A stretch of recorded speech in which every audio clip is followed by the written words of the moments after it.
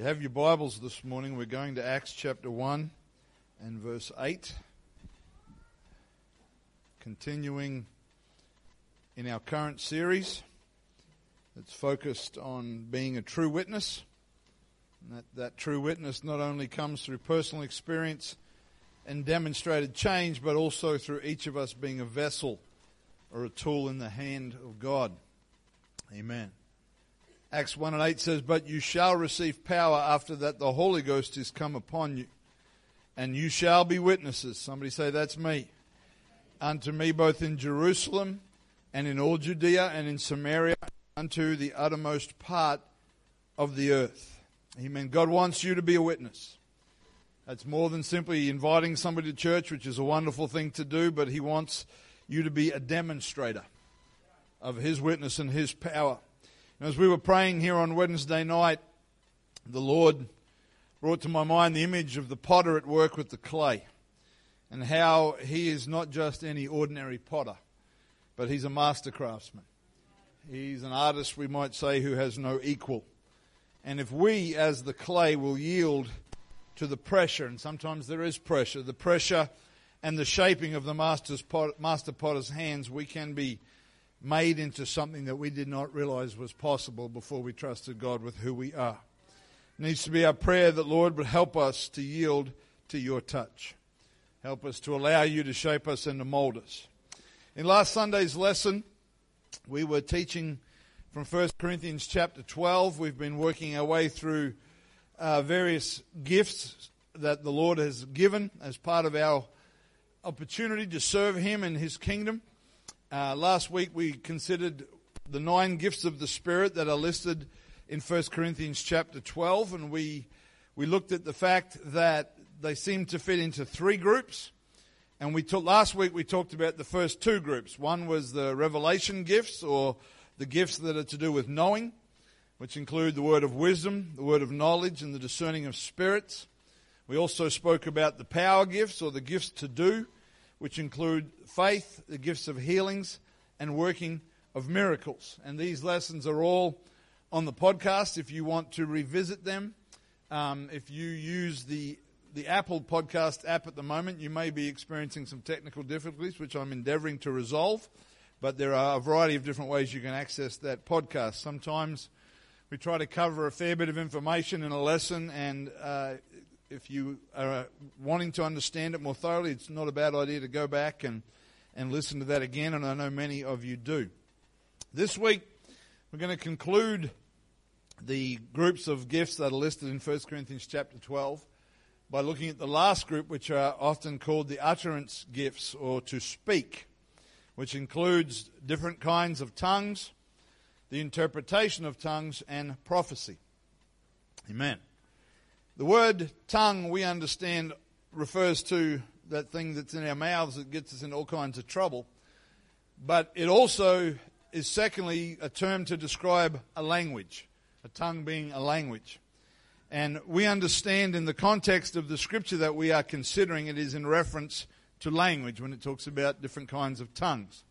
And so when somebody supernaturally speaks in an unknown tongue, or in a language they previously had no knowledge of, it is for one of several purposes. Firstly, and I would possibly suggest the most important in terms of priority, it is the evidence of somebody receiving the promise of the Holy Ghost for the first time. This is consistent with the experience and the testimony throughout the book of Acts. The church was born in the 2nd chapter of Acts, and everybody in that upper room spoke in other tongues as the Spirit of God moved on them. In Acts chapter 10, when Peter went to Cornelius' household and he preached the message of the gospel, the Bible says that they were all filled with the Holy Ghost while Peter was preaching, and the way that Peter knew that they had been filled with the Holy Ghost was that they spoke in other tongues. And in Acts chapter 19, when Paul found certain disciples at Ephesus, he spoke to them about receiving the Holy Ghost, which they at that point had not yet heard about. And then he talked to them about their baptism, and he baptized them in Jesus' name, and they were filled with the Holy Ghost and spoke in other tongues. This is the consistent scriptural witness of the initial evidence of receiving the promise of the Holy Ghost. Speaking in tongues can also serve as a part of our personal devotion and worship, which is for our own edification, which is a biblical word which means to be strengthened, to be built up, to grow. Amen. As the Spirit of God flows through us, it refreshes us, it strengthens us, and it draws us nearer to the Lord. 1 Corinthians 14:4 underlines this concept when it says, "He that speaketh in an unknown tongue edifies himself." There's a personal benefit there. "But he that prophesieth edifieth the church."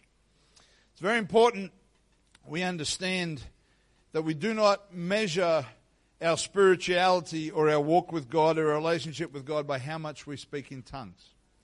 Some people get very obsessed with speaking in tongues. It's actually, while the motive may be good, it's a wrong focus to be obsessed with speaking in tongues. The focus needs to be with being filled with the Spirit of God. If we allow the Spirit of God to fill us and flow through us, the speaking with tongues will take care of itself. Amen.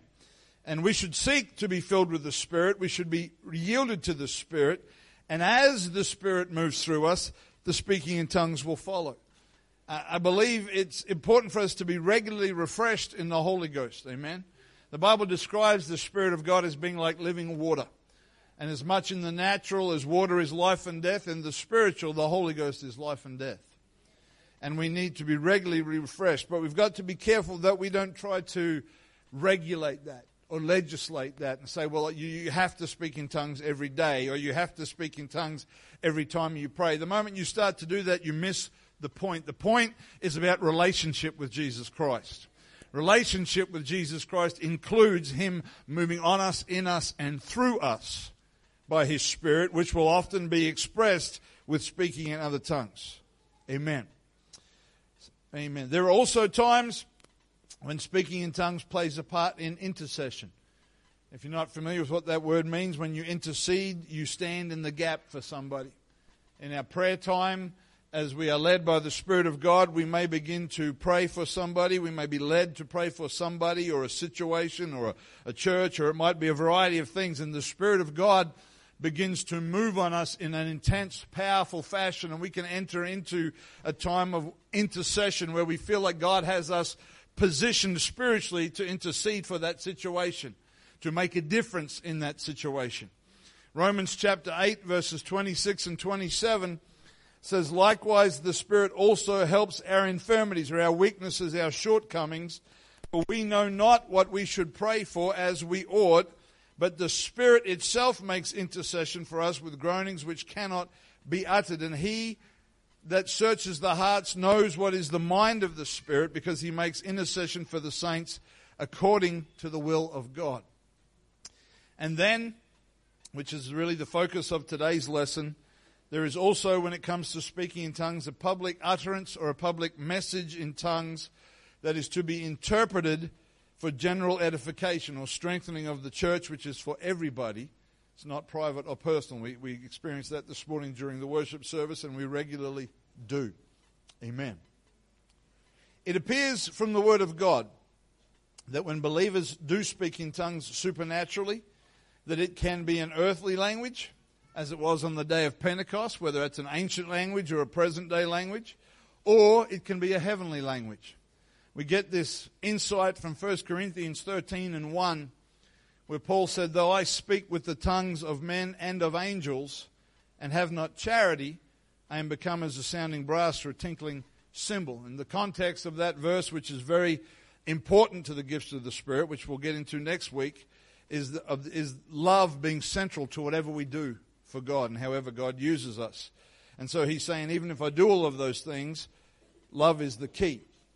In Acts chapter 2, and in other instances even today, even though the language is unknown to the speaker, it may be known to a bystander and can testify to them of the power of God. I know people personally who have been praying in the Holy Ghost, and someone has come to them and asked them where they learnt to speak that language, and they haven't been able to answer that question, but it was the language of the person that overheard them.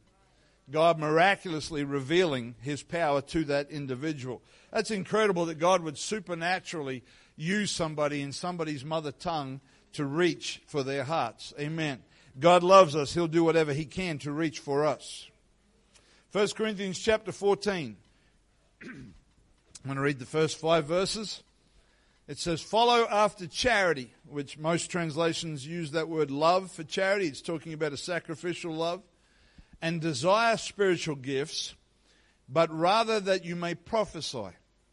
For he that speaks in an unknown tongue speaks not unto men, but unto God.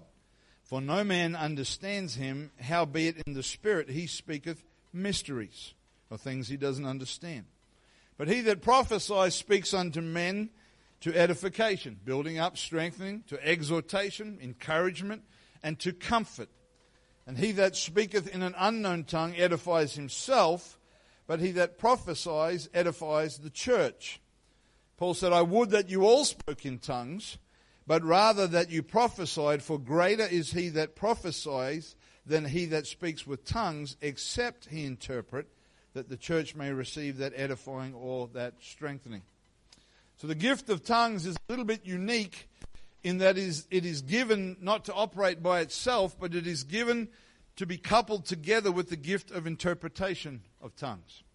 So while the gift of tongues is definitely supernatural, without understanding the message that is being given, without interpretation, it doesn't achieve its purpose. That's why Paul said that he that prophesies is greater. It wasn't about people being greater than other people. So I wasn't saying, well, you prophesy, so you're greater than me. That's not what it's talking about. Is that when prophecy is involved and also the interpretation of tongues, the gift achieves its full purpose and the church is edified or strengthened. God always wants to do something through the gifts of the Spirit. And so when understanding is brought across, the purpose is achieved in the will of God. Now when the Spirit of God is moving, the gift of tongues and consequently interpretation, as Spirit-filled believers, we need to be sensitive. We need to be sensitive to the move of God's Spirit in the house of God. And if the individual who feels that they have a message in tongues needs to firstly be sensitive to whether or not it is God's Spirit, and then they need to wait for an opportunity to speak. They need to wait for the right time. And the congregation as a body needs to be sensitive as well. And when you're filled with the Holy Ghost over time, you should be able most of the time to sense when God is wanting to move in the supernatural. There's something in the Spirit that you sense God is wanting to speak. And when we respond to that, we wait silently for that to occur.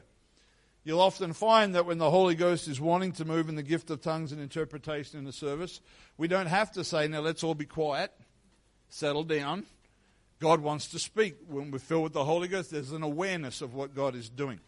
And we need to be sensitive to the Holy Ghost. Amen. God is not the author of confusion.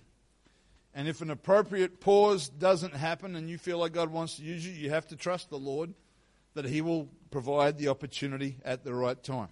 We've got to remember, if He's moving on us, He'll make the opportunity happen. He doesn't need our help. We have to remember that. Sometimes when an individual is first used in the gift of tongues or in the interpretation of tongues or even in prophecy, they can feel a really powerful anointing of the Holy Ghost comes upon them, almost feels like it's going to burst out of them. And many of you can testify of how you felt the first time God was going to use you. And if you've had that experience, you can connect with that. And if the Lord has used you in that, you need to recognize He's given you that gift. It wasn't a once-off. It's something He's put in you for the edifying of the church. It doesn't have to be every service, but it has to be as the Spirit of God leads. But we've also got to recognize that we should not automatically assume that every time God wants to use you, you'll have that incredible, powerful anointing you had the first time. Sometimes that's just the Lord pushing us off the ledge. There are other times we have to be sensitive to what the Spirit of God is doing and learn to recognize His voice. Remember, the underlying principle of all of this is our relationship with God. The closer your relationship with God, the more accurately you're able to discern what God is trying to do. Amen. And that's important when we're operating in the gifts of the Spirit. It's not always in that powerful anointing that your head feels like it's going to blow off. Sometimes it's almost, I describe it, my experience is that it's almost like the Lord's tapping me on the shoulder.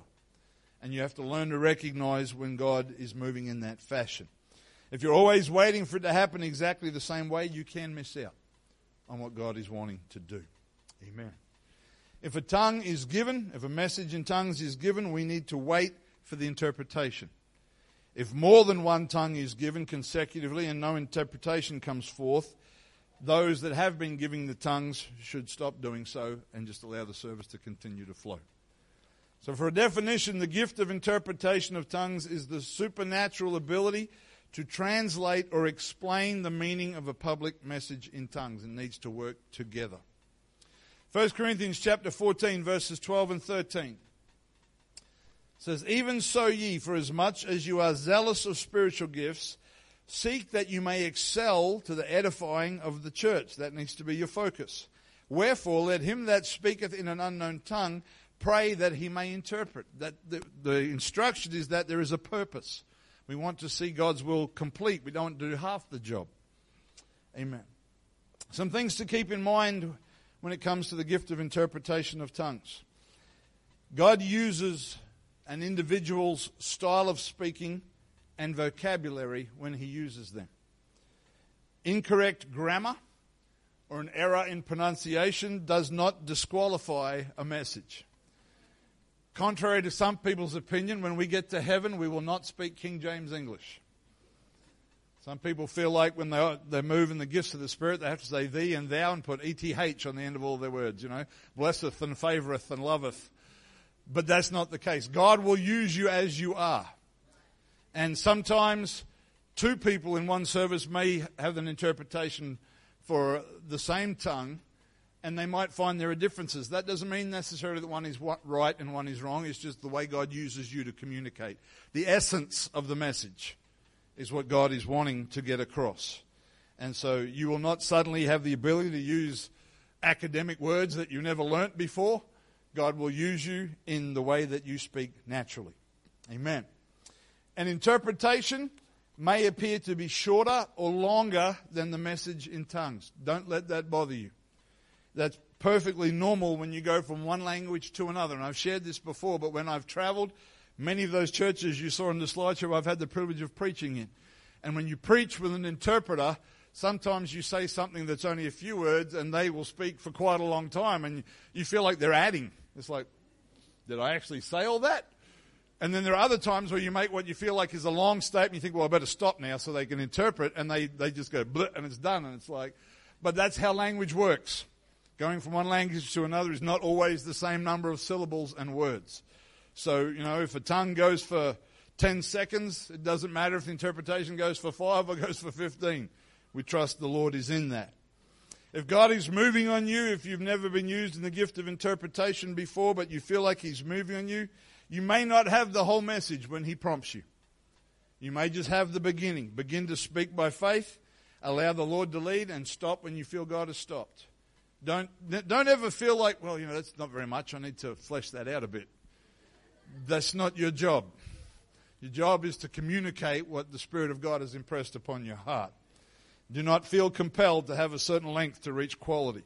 Also, do not feel compelled to have certain beginnings or endings. We are in a Spirit-filled church. We know it's thus saith the Lord. We know that's what's going on. We don't need to add that. We just need to deliver what God has given us and leave it at that. I'm not saying that's a grievous sin, but it's a bit of a habit that we can fall into, but it's not really necessary. We must be careful that the thoughts that we convey are from the Spirit of God, not a product of our own issues or concerns. The gift of interpretation of tongues is not an opportunity for you to fix things up in the church. Thus saith the Lord. Would you parents please stop your children from playing in the kitchen during the preaching? That is not the Spirit of God. That is us as we get older and crankier and we want the kids to behave. And when I say that, I include myself in that. Amen. So we need to keep that in mind. It is for the edification, the building up, the strengthening of the church.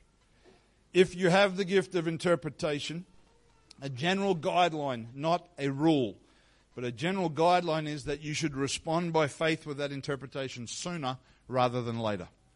The more you think about it, the more your own mind gets involved. If God is moving on you, it's better to respond sooner rather than later. Because you start thinking about it, you start tweaking it and editing it and thinking, well, trust God and give the message. let God take care of it. That's why you may or may not notice, but when there is a tongue and there is an interpretation, I don't wait for a really long time. If it doesn't come within a fairly short period of time, we're going to move on. God can make that happen again at a later point if He wants to. Amen.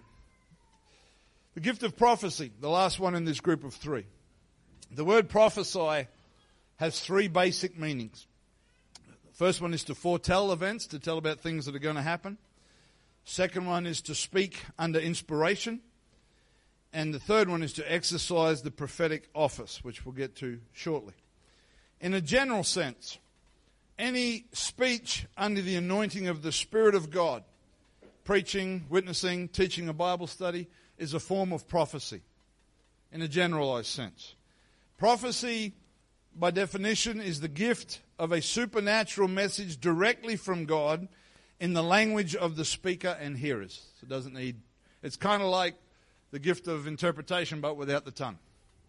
There isn't an unknown language to begin with, it's just a word that comes from God. The gift of prophecy can operate in a variety of ways. A preacher may speak prophetically in the midst of a sermon. Someone in the congregation may address the congregation with a public message in the known language, like we just said, much like the interpretation of tongues. Sometimes God will anoint one individual to give prophecy to another. In a general sense, every anointed preacher prophesies when they preach.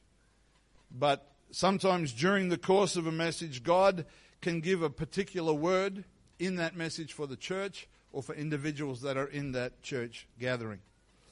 At times, the person preaching may not fully realize what is happening.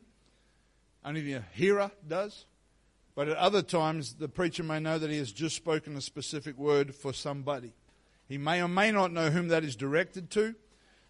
God may reveal to him. Sometimes God doesn't. Amen. Public prophecy. Acts chapter 11, verses 27 to 28. It says, "In these days came prophets from Jerusalem unto Antioch, and there stood up one of them named Agabus, and signified by the Spirit that there should come a great dearth or a famine throughout all the world, which came to pass in the days of Claudius Caesar." Remembering that Acts is written looking back, so the proof of prophecy is whether or not it comes to pass. And it did come to pass. That was a prophecy for the known world at the time. Then there is private prophecy, or rather, when we say private, we're meaning more of a personal nature. Acts 21, starting at verse 10, says, "And as we tarried there many days, there came down from Judea a certain prophet named Agabus," same guy. "And when he was come unto us, he took Paul's girdle," or that which he bound like a belt, "and bound his own hands and feet, and said, Thus saith the Holy Ghost, So shall the Jews at Jerusalem bind the man that owns this girdle, and shall deliver him into the hands of the Gentiles. And when we heard these things, both we and they of that place besought him not to go to Jerusalem." They begged Paul, "Don't go there." Then Paul answered, "What mean ye to weep and to break mine heart? For I am ready not to be bound only, but also to die at Jerusalem for the name of the Lord Jesus." And when he would not be persuaded, we ceased, saying, "The will of the Lord be done." It's interesting that although Paul heard the prophecy, and as far as we can tell, he knew it was from the Lord, it didn't deter him from going to Jerusalem. He still had to be sensitive about how to receive that prophecy and how to apply that in his own life. It didn't change his plans. And we must be sensitive to the Spirit of God ourselves when we consider the application of a prophecy. People run around prophesying to everybody left, right, and center, telling them this and that. That has the problem, that has the potential to cause a lot of trouble. The primary purpose of the spiritual gifts is not to become an authority in someone's life, but to reveal the will of God that would otherwise remain unknown. Instead, the spiritual gifts are a part of a process of edification and confirmation. The one who prophesies must be careful not to let his own assumptions influence the prophecy, and not to jump to conclusions about the meaning of the prophecy for someone else. And the one who receives a prophecy must be careful not to let it substitute for his own relationship with God, the Word of God, or spiritual judgment.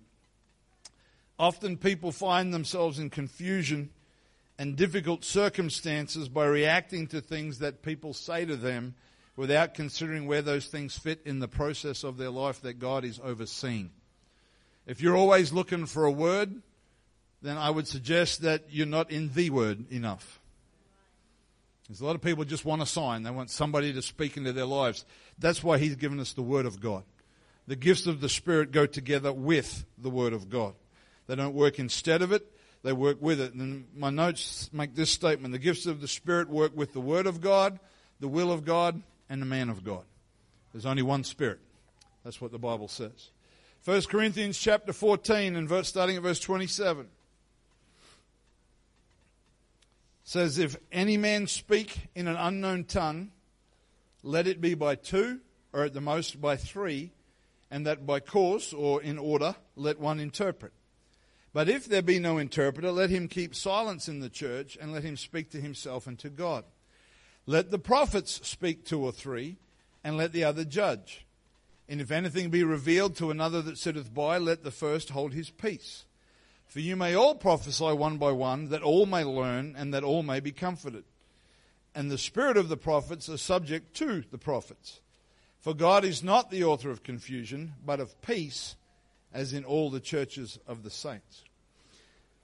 This passage of Scripture gives us some practical guidelines for the operation, particularly of the vocal gifts of the Spirit, when God's people are gathered together, and they are to be exercised in the right fashion. So one of the instructions we're given is that in the service, we should allow 2 or at the most 3 public messages in tongues, waiting appropriately for interpretation.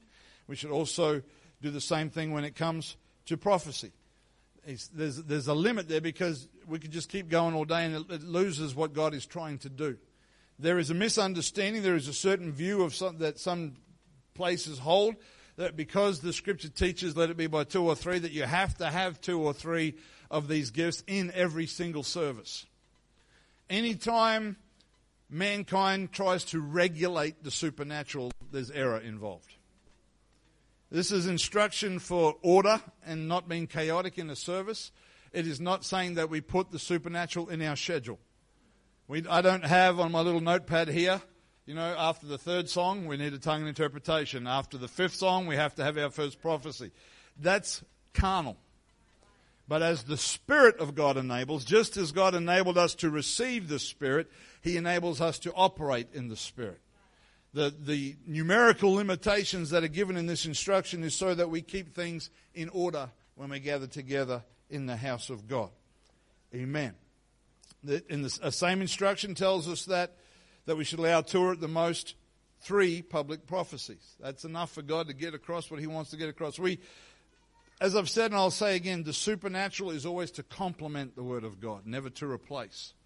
And so when God's people get together, the primary purpose is for us to hear the Word of God. What happens around that is a part of what God is wanting to do. Our worship is obviously we get together to exalt the name of the Lord, but worship primarily happens to prepare an environment where our hearts are ready to receive the Word of God. It's the Word of God that is the center point of when God's people gather together. And the instruction tells us that those that hear the prophecies should evaluate them. The word they use is judge. Because while God is infallible, no human being is. Amen. Therefore, any message from a human could be wholly or partially in error.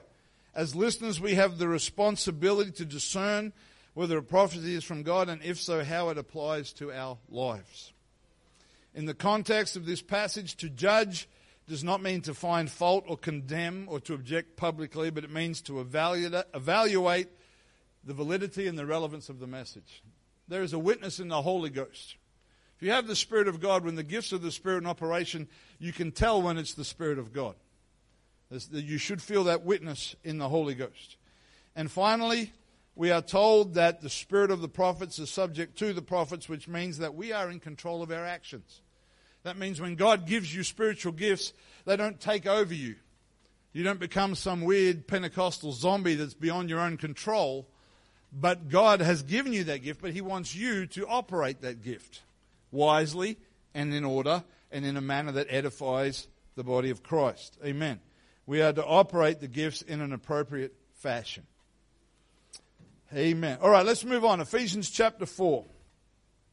We could spend a lot of time on all of these lists, but we could end up being here for many weeks on this same subject.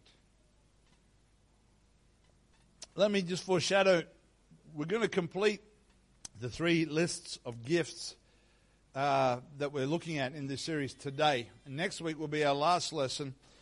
And all of this teaching is only as valuable as its application.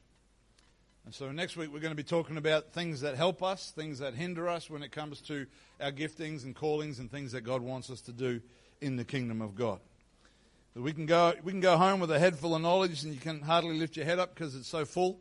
But unless it finds application, it's not achieving the will of God. Ephesians chapter 4 and verse 1.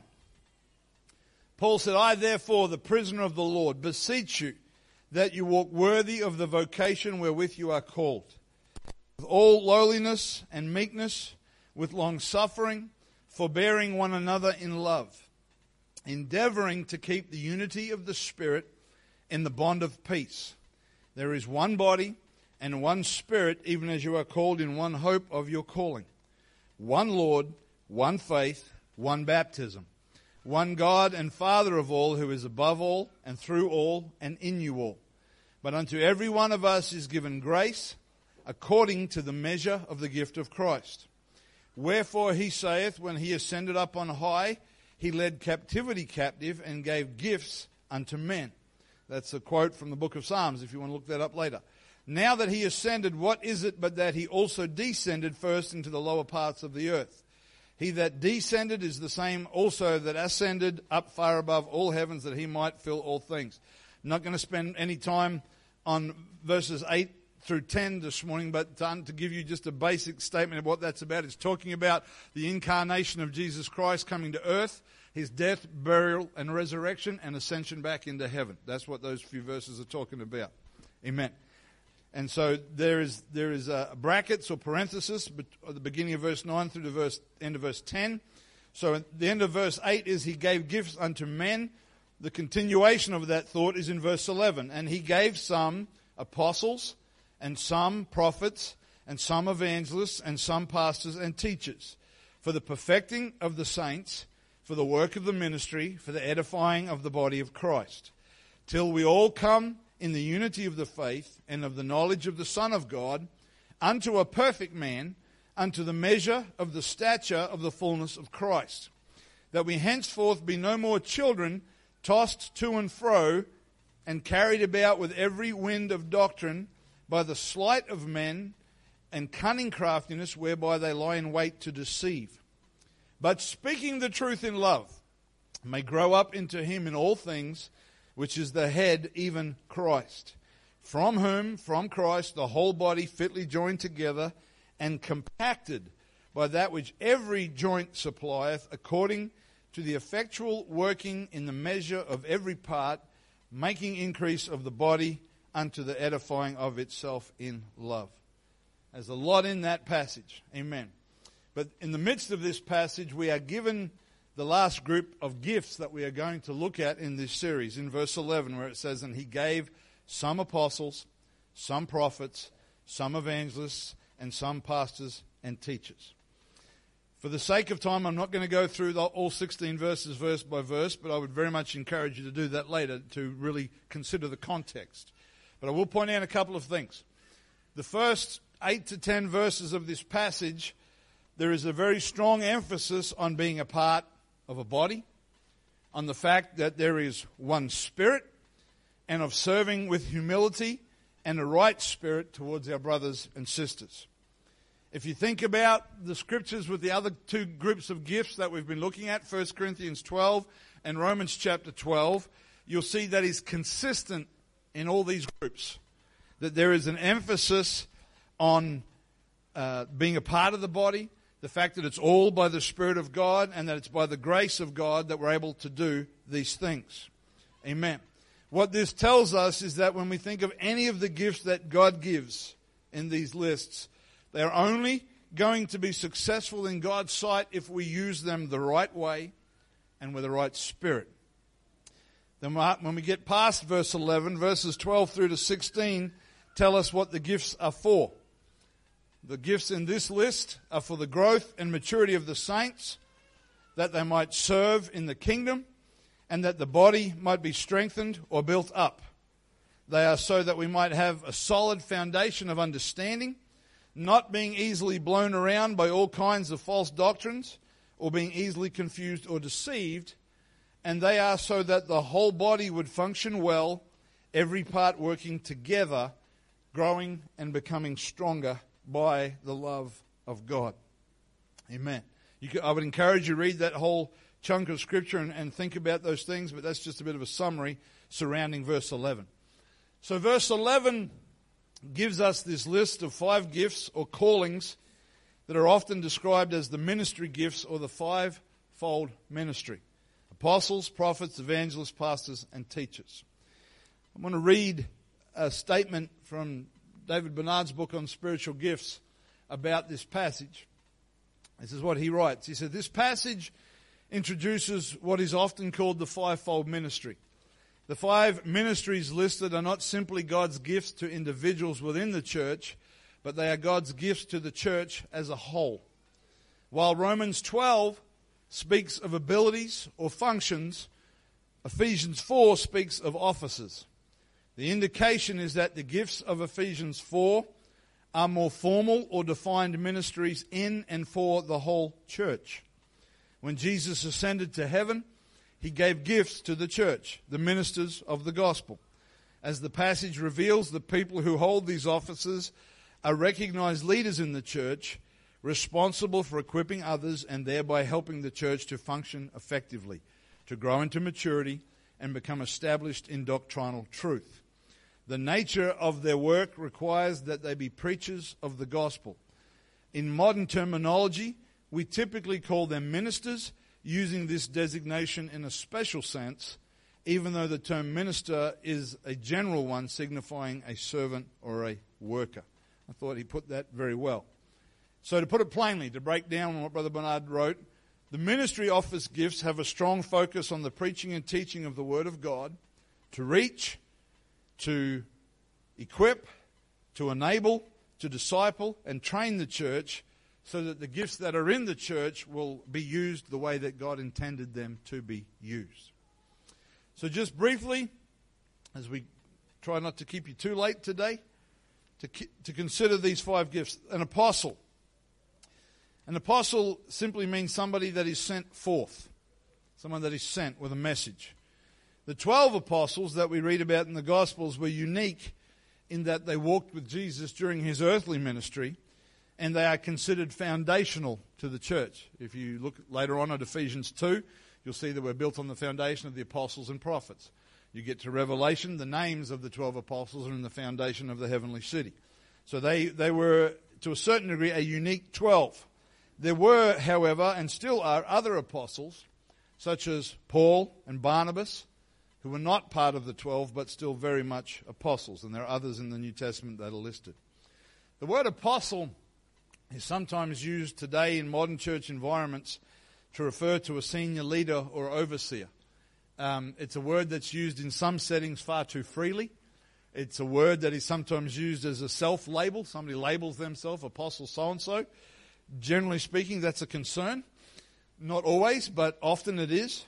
The more accurate understanding of the original meaning of apostle is someone who is sent forth to a place where the gospel has not been preached to begin a work for the kingdom of God. A great example of this ministry are missionaries who go into places both at home and overseas where the truth of God's word has not been established. Now, I don't know many missionaries that would describe themselves as apostles. In fact, most of the missionaries that I know, if you suggested they're apostle, they would say, no, please don't call me that. But that's effectively what their ministry is. They are sent forth into a place to establish a foothold for the kingdom of God. A prophet. A prophet is one who imparts special messages or direction from God.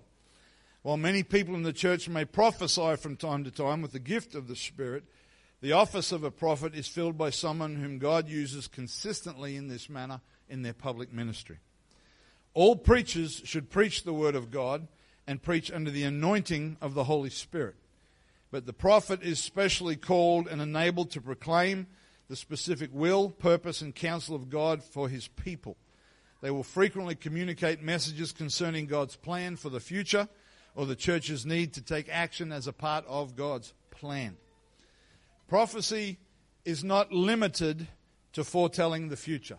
Sometimes we tend to, when we think of prophecy, we think of somebody telling you what's going to happen in the future.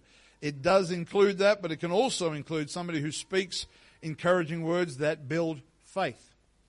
Some prophets, you see this in the Old Testament, and I know of some even today, that are described as seers, S-E-E-R-S, or someone who in the Holy Ghost can see things in the spiritual realm, beyond the natural, which is connected to the message that they have from God. Samuel, in fact, in the Old Testament, it seems they were called seers before they were called prophets. Somebody that God allows to see things supernaturally. It's not talking about wacky dreams and visions. It's talking about messages that come from God. The evangelist. The word evangelist comes from a very similar Greek word that's translated as the word gospel.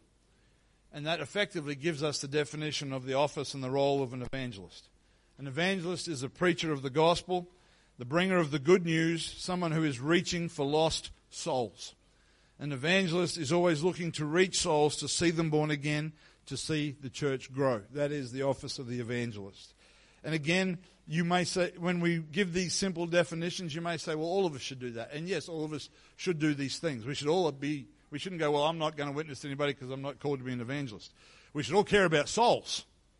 But there are people that are called to these offices, these ministry gifts particularly. The office of the pastor. In the New Testament, the majority of the times that the Greek word this word is translated from, it's translated as shepherd. Pastor is the picture is of a shepherd. And we know when you think about sheep need to be fed the right stuff. They need to be discouraged from eating the wrong stuff. They need to be protected from predators. They need to be encouraged to stay in the flock. Jesus used the example of sheep that wander off. They need to be led through the seasons and the years of their lives. And they need to be treated and cleansed when disease finds its way into the flock. Nowadays, in a modern context, but the practice of dipping sheep has been happening for nearly 200 years. And if you're not familiar with that, that's okay. Many of us have probably never seen it. But sheep dipping is when they will take the sheep and pass them through usually a narrow channel into a deep area where there is a lovely blend of various ingredients that are designed to kill certain parasites and insects and diseases on the sheep's body. And the shepherds will do that. I mean, we don't really think of them as shepherds so much in Australia because they're normally overseeing like thousands of sheep. But they will do that especially around lambing time because they understand that those diseases and infestations can be easily transferred from mother to lamb. There's something in that for us and where we are spiritually when we are involved in helping new saints. Amen. So a pastor, much like a shepherd, has a flock or a group of people that they are responsible for.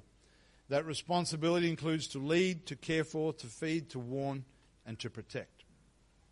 A teacher, as the name suggests, a teacher is someone who is called to impart knowledge, but also to communicate the application of that knowledge or what to do with that knowledge. Many of us could testify of the things that we learnt at school, of how there were some of them that we never used when we left school. So in a certain sense, that knowledge doesn't have a lot of value.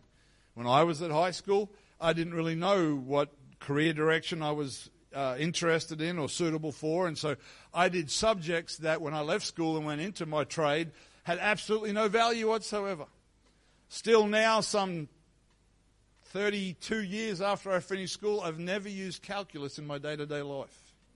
Some people do. There are people that are engineers. There are people that work in different fields that use that. But for me, it serves no purpose.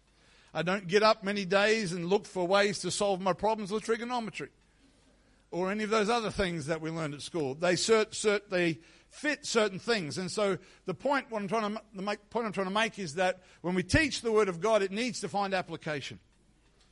Knowledge is always designed to change, to transform, to produce fruit in the kingdom of God. It's never designed just to be retained and think, well, I'm pretty smart now, I learnt that. Amen. Again, all of us need to be able to teach the Word of God to some level. but the office of the teacher has a particular role in the leading and training of a church. The significance of the ministry office gifts is that their purpose is to see the church body healthy, growing, and productive. As leaders in the church, there is a certain level of respect that should be given to these offices. Now, I want to unpack that just a little bit this morning. There are some people, through the years I've had conversations and heard comments, and some people think that ministers are more important than other saints, or that you don't really matter unless you're a minister. That's a false understanding. It's an incorrect perspective that can come from several sources. This is not an exhaustive list, but this is some. Some people have had a very negative experience in church environments or cultures where leaders can be considered to be beyond question, or, in some incredible, they sleep in the room next to God while the rest of us are just normal people. Others can have that perspective because of a lack of biblical understanding. Some people feel like ministers are more important and others don't really matter because they have insecurity within themselves about themselves. Some people, it's bitterness because they believe they've been overlooked for something, or a position that they thought should have been theirs has been given to something else. One thing that is consistent throughout the Scripture regarding the body of Christ, and especially in these lists of gifts that we've been looking at, it's so hard to say lists of gifts.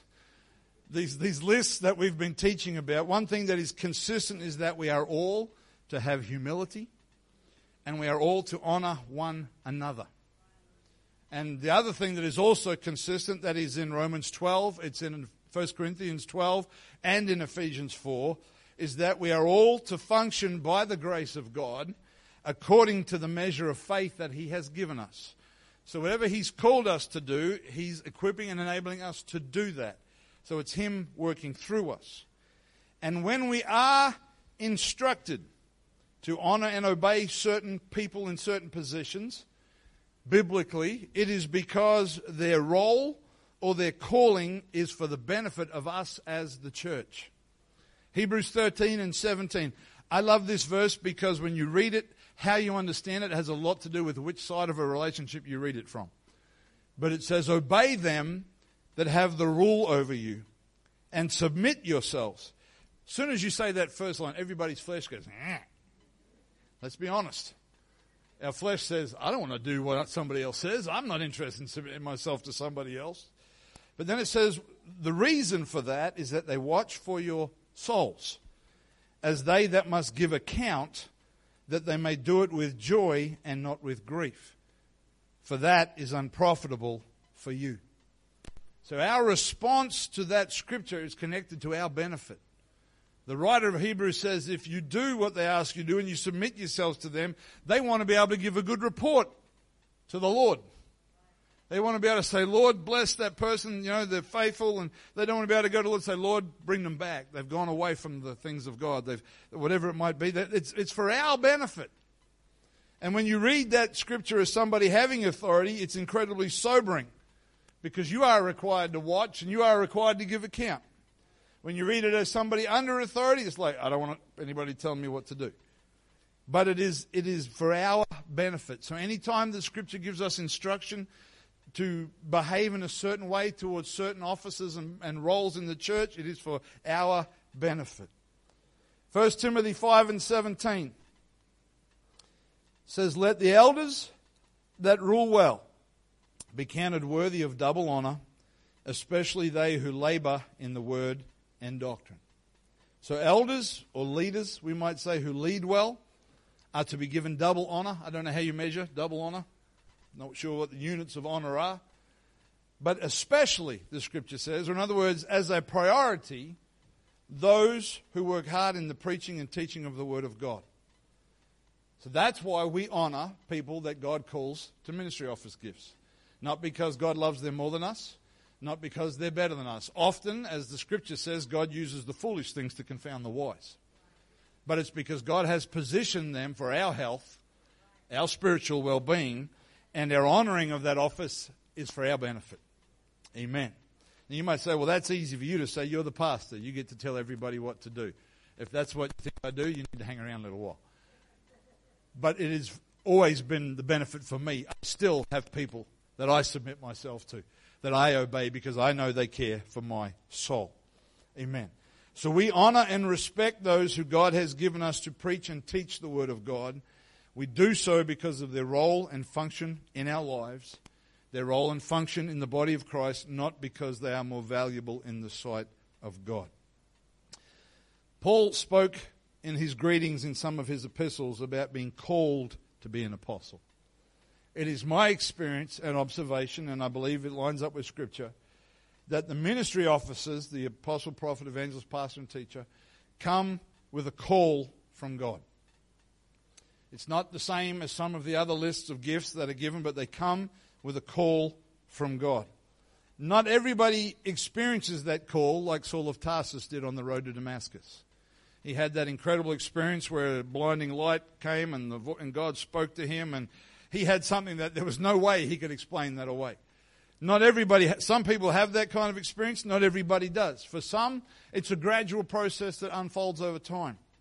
But there is a point, I believe, where we know that it is what the Lord wants us to do if we are called to that office. If it is a case of, well, if I do or I don't, it doesn't worry me, I'm okay either way, I don't think that's a call.